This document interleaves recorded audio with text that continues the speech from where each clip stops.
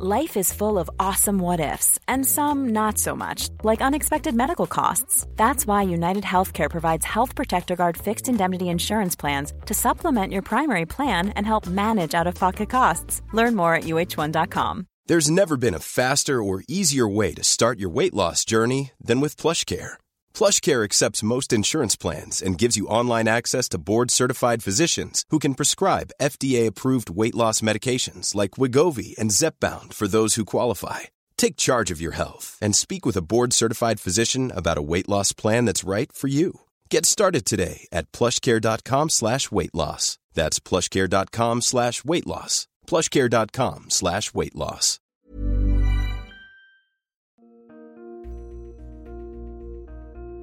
Hi, I'm David Ross, and welcome to episode 11 of the Sun's new podcast, Israel's War on Terror. Since the massacre by Hamas of around 1,200 people in southern Israel on October the 7th, Israelis and Jews have had to get reaccustomed to the harsh realities of their existence. Whether that's false narratives, negative commentary as to the way Israel is responding, a rise in anti-Semitism, the response of aid groups and the United Nations, and the rewriting of history, much of it is sadly routine. But perhaps the toughest moments come with the mistakes.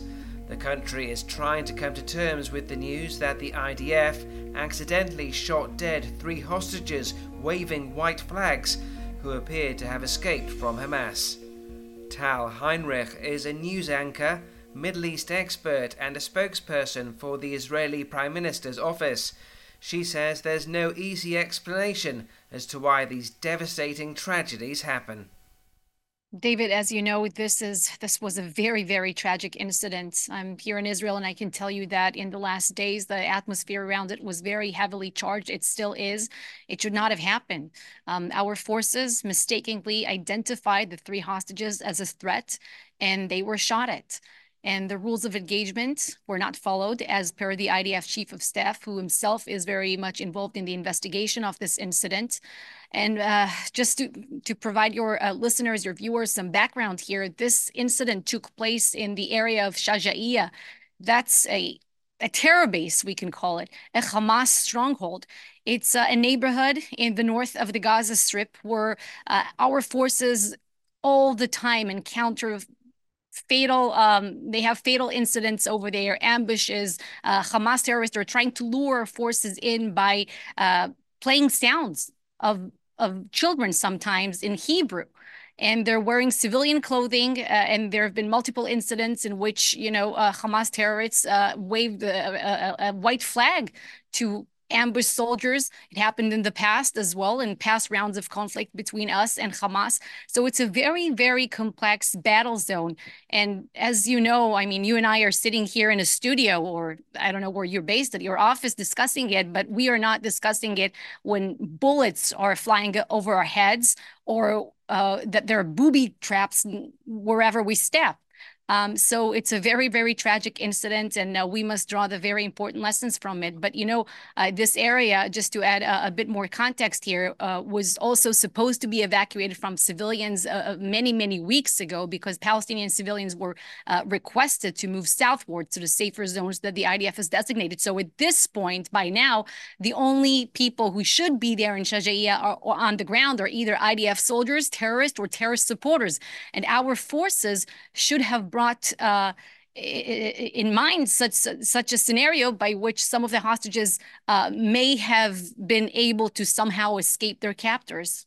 With the rules of engagement being messed up in this way, how are you reassuring the world that you guys are doing enough to protect civilian life? Because the accusation has been throughout, and it always is when Israel is involved in a conflict, that there are unnecessary civilian casualties. And whilst the world is now aware that Hamas uses civilians as human shields, this doesn't help your quest to defend Israel. So a few things to unpack here in your question. I think one takeaway, a very important one from this incident and the way the IDF and my country, Israel, has handled itself around it, is that we tell the truth. We are loyal to the truth. We are for transparency. And we say it, David, even when it's the most difficult, inconvenient thing for us to say, as we've seen in this incident. Now, this is one thing to bring in mind. And also remember, we do not target civilians. The IDF, we target terrorists, and terror infrastructure. That's what we're after. And this is a war that Hamas has dragged us into when they launched the October 7th massacre. We didn't want this war and we didn't start it. Now we are doing our utmost efforts to avoid civilian casualties and to minimize the civilian suffering in the Gaza Strip. And really, the IDF has taken unprecedented steps during this war to minimize the civilian casualties in Gaza. We called on the civilians to evacuate from many weeks ago. We designated the safer havens. We secure the humanitarian corridors, the ones that Hamas tried to target, and so forth. And I'm not sure if you've seen this map that the IDF has put forward, the map with the many numbers, the zones that divides the Gaza Strip into defined zones with numbers. And we announce ahead of time exactly where and exactly when our forces are going to operate so that the civilians could evacuate from one block to another. And this saves lives. Now, what kind of military does that? Announces exactly where the troops are going to operate in a manner that the terrorists can also be aware of that. And the answer is the most moral military in the world. That is also being questioned by people who are hearing reports, and the accuracy of those reports at this stage is unclear, of people being killed in a church in Gaza. What is the latest that you have for us on that? So this is an incident that the IDF is also still investigating. There was an initial report that I have seen, and from what I understand, this is also this church incident also happened in the area of Shajaiya, the neighborhood that I just described to you as a massive battle zone with many fatal encounters with terrorists. Now, from the vicinity of that church, I understand that there was RPG fire. The terrorists fired RPGs towards our forces, and our forces had to respond. That's as far as I know, but there's no conclusive, this investigation is still ongoing, so this is all I can tell you at this point. But again, please remember that when we make a mistake, we admit it. There's a lot going on behind the scenes right now. You are backwards and forwards between America and Israel. What is your understanding of the United Nations discussions over a ceasefire or a humanitarian pause? And what is your message to your staunchest allies and beyond? So our best friends in Washington, well, they simply get it. They know the goals that we have defined to this war, and we stand side by side. We all want to see the Hamas terrorist regime eliminated. We all want to see all hostages back in Israel, and we all want to minimize the civilian suffering and civilian casualties in Gaza as we operate, and also to secure the future, a different future for the Gaza Strip, in which Gaza will no longer pose a terror threat to Israel and Israelis. And the Palestinians will also have better opportunities in the future once Hamas is gone.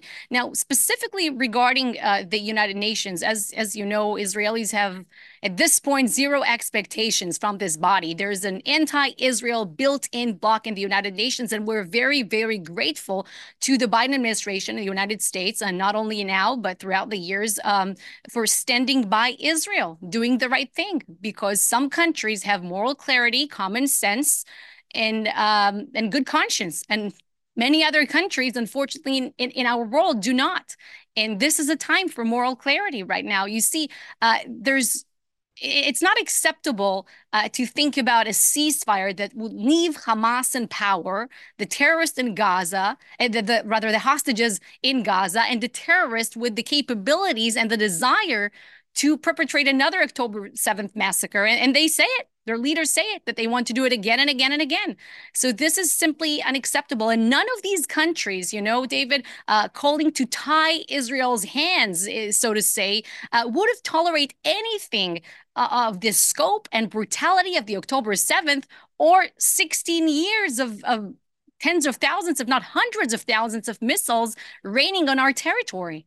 How concerned are you, though, that there are reports that some elements within the US administration are wavering in their 100% support into what the IDF and Israel is doing. Well, there's no daylight between Washington and Jerusalem, as I stated, in what pertains to the goals of this war. Regarding the day after, we have some contingencies. We take advice from our best friends and we consult. And there will be the time and place to talk about it. But first, right now, Hamas must be eliminated. My prime minister said that Gaza can simply no longer pose a terror threat to Israelis. It's a decision that our nation has taken, not just as a government, not just as a military. If you ask every Israeli, it's full stop. Hamas must be gone. So we will continue to operate and do whatever it takes to complete the job.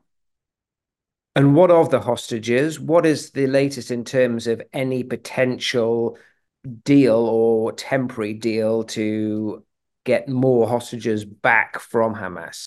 So you've been covering this war for the past 75 days, I know, and as you reported, we had an outline in place according to which Hamas released some of the hostages in exchange for a humanitarian pause in the fighting, but then Hamas broke the deal. And they also started firing at our forces.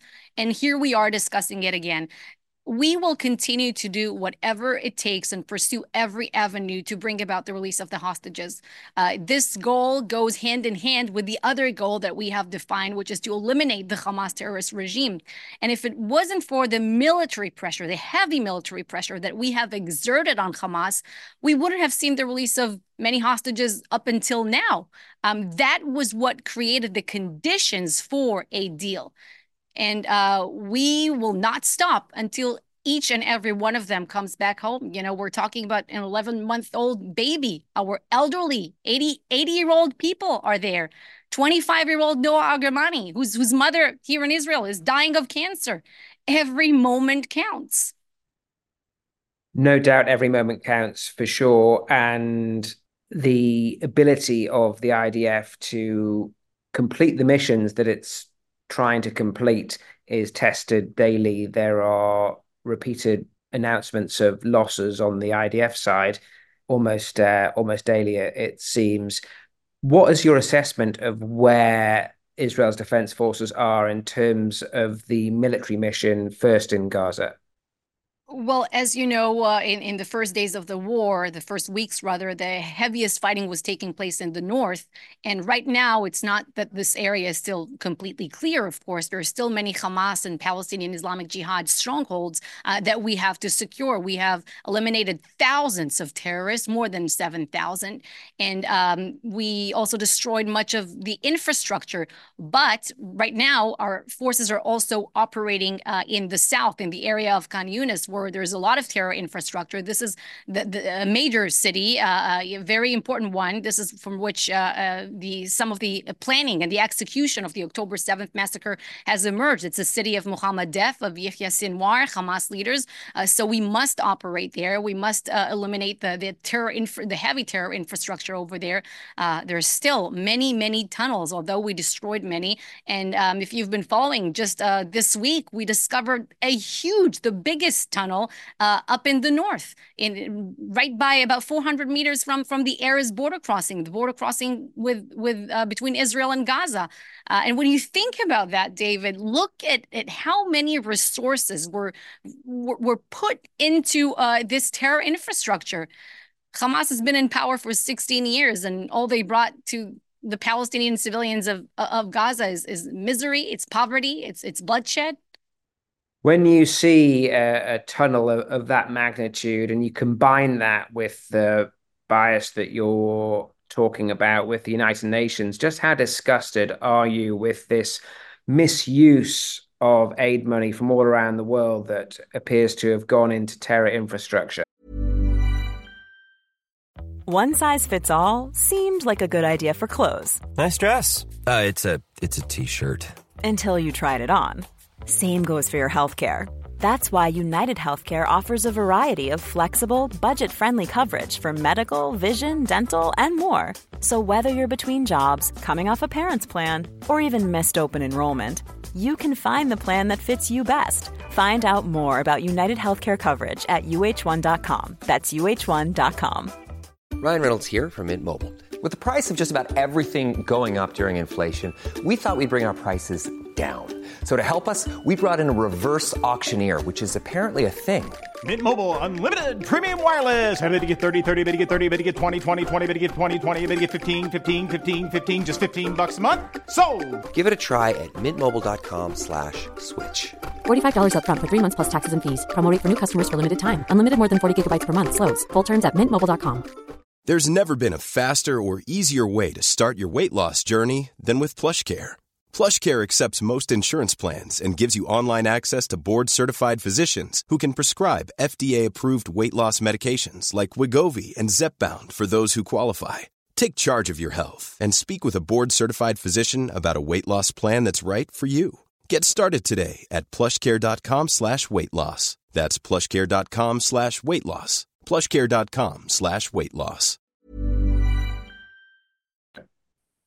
Very much, very much. And not only that, what also bothers us a lot is the turning of a blind eye, I would say, by many of these aid groups and international organizations to the fact that you just mentioned. We're releasing these videos. We're showing how humanitarian aid is coming in and how Hamas are diverting some of these trucks and stealing the resources that we are allowing in. And we want that humanitarian aid to reach the civilians of Gaza. The ones that we have told to evacuate to the safe zones. And it's awful. Hamas are terrorists. They're stealing from their own people. They're committing a double war crime of targeting our population from inside and underneath their own population. And once we eliminate them, once Hamas is gone, this is where when the war will end, it will be much better for Israelis and Palestinians alike. And how disappointed and outraged are you at the performance and level of compromise that appears to be present in some of the leading aid agencies and affiliated organizations with the UN? You know the ones I'm talking about. Very much. You see, the Red Cross are clearly not doing their jobs. They have not been able to secure access or rather demand it, as we would have expected them to do, to the hostages. This is the number one humanitarian issue in Gaza right now. Our hostages, right, that are still being held there. This is the number one humanitarian issue in Gaza, and the Red Cross should demand the transfer of medicine to them, to check on them, to see their condition, and certainly they're not doing enough. Now, also, I'm not sure if you saw this video that the IDF released just yesterday of a hospital manager in Gaza, the Kamal Adwan Hospital, which is in the north of the Gaza Strip, and we have arrested dozens of terrorists from that hospital in the area of that hospital, and he admitted during interrogation with the IDF that he was not only a hospital manager but rather recruited by Hamas in the year 2010, and that he is aware of at least 16 hospital personnel, doctors, nurses, who are also part of Hamas. So we have provided abundant evidence of the use of medical facilities, clinics, and hospitals for Hamas's military purposes to serve their war machine. And yet we're still waiting on, for some acknowledgement, some condemnation on behalf of the World Health Organization. What about these UN agencies, the Red Cross? Where are they? They know it. And the same accusation can be applied when we are talking about sexual violence perpetrated against Israeli females on October the 7th.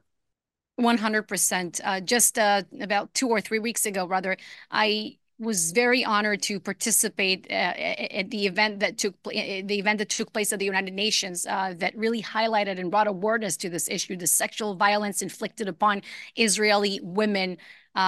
It's horrendous. The silence of these organizations, the fact that it took them more than 2 months to say something.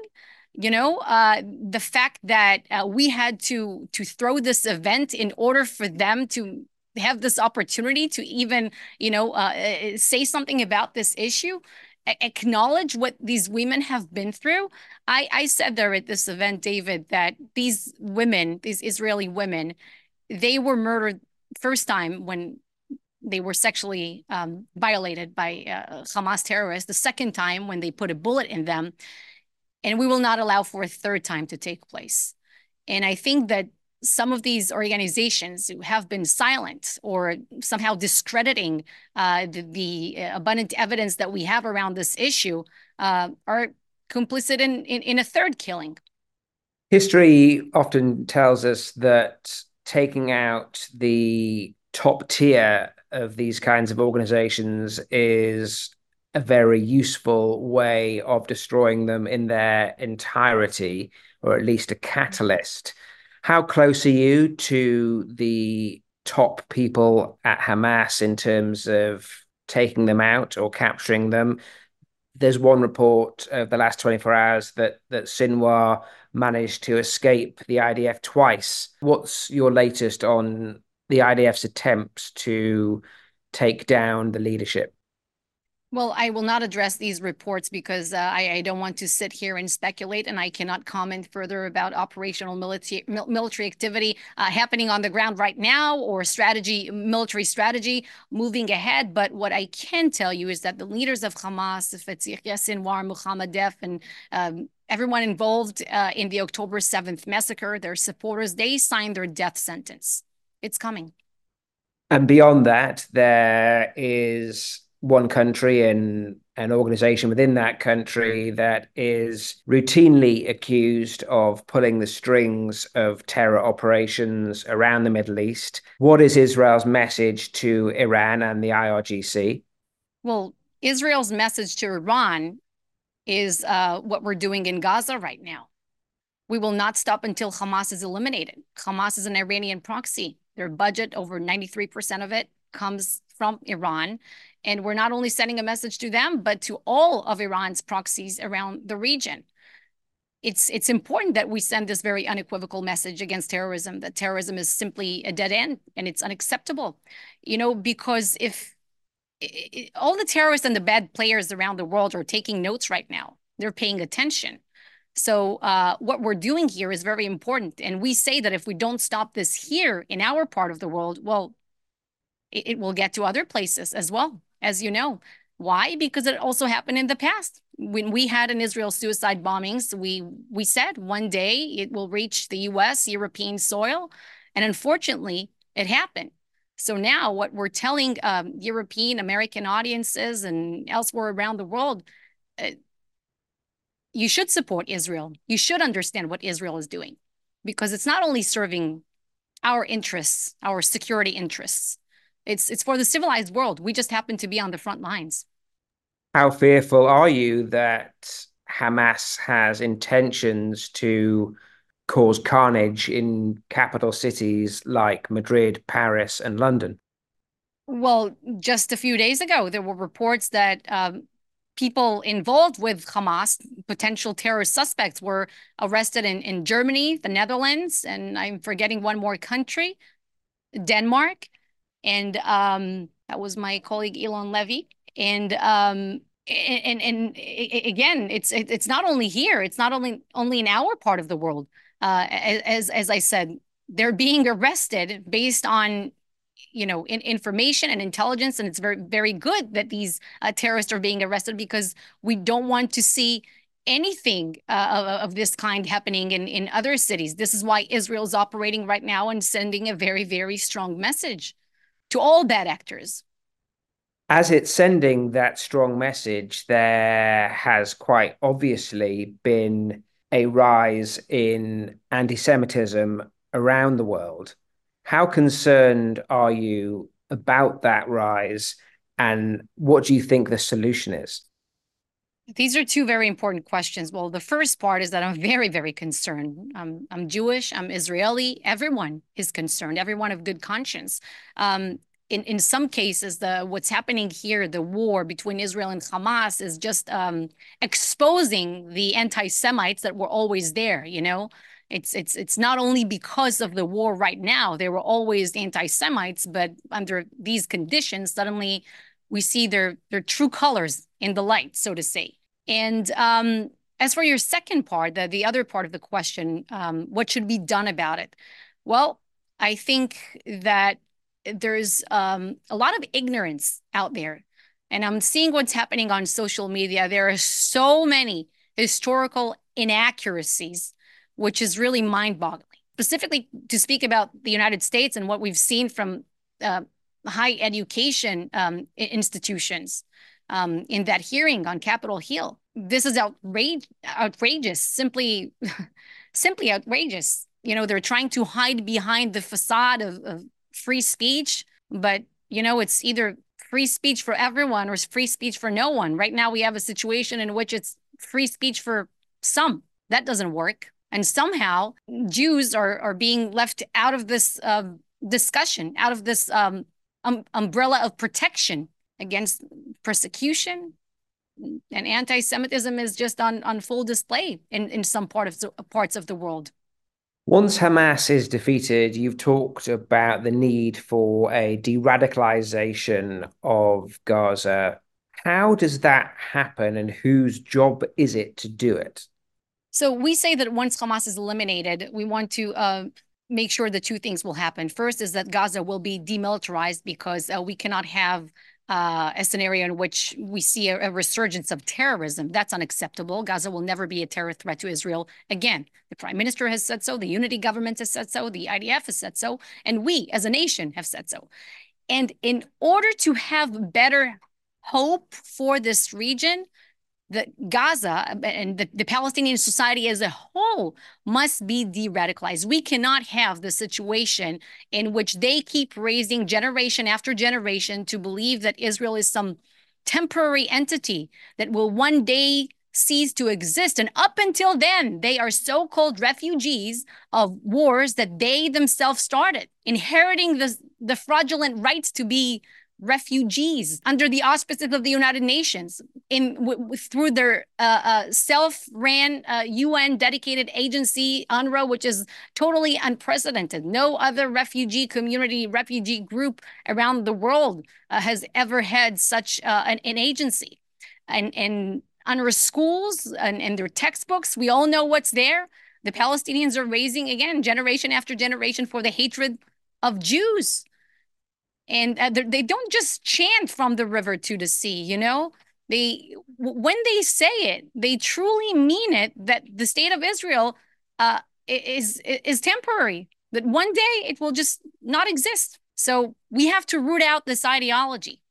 In terms of that UN inherent bias, where do you think that initially stems from? Obviously, more countries have joined the UN over time, but is there a sense that when Israel was created, the United Nations didn't think that it would survive and has been trying to do some sort of weird correction ever since? As I told you, there's a built-in anti-Israel bloc there.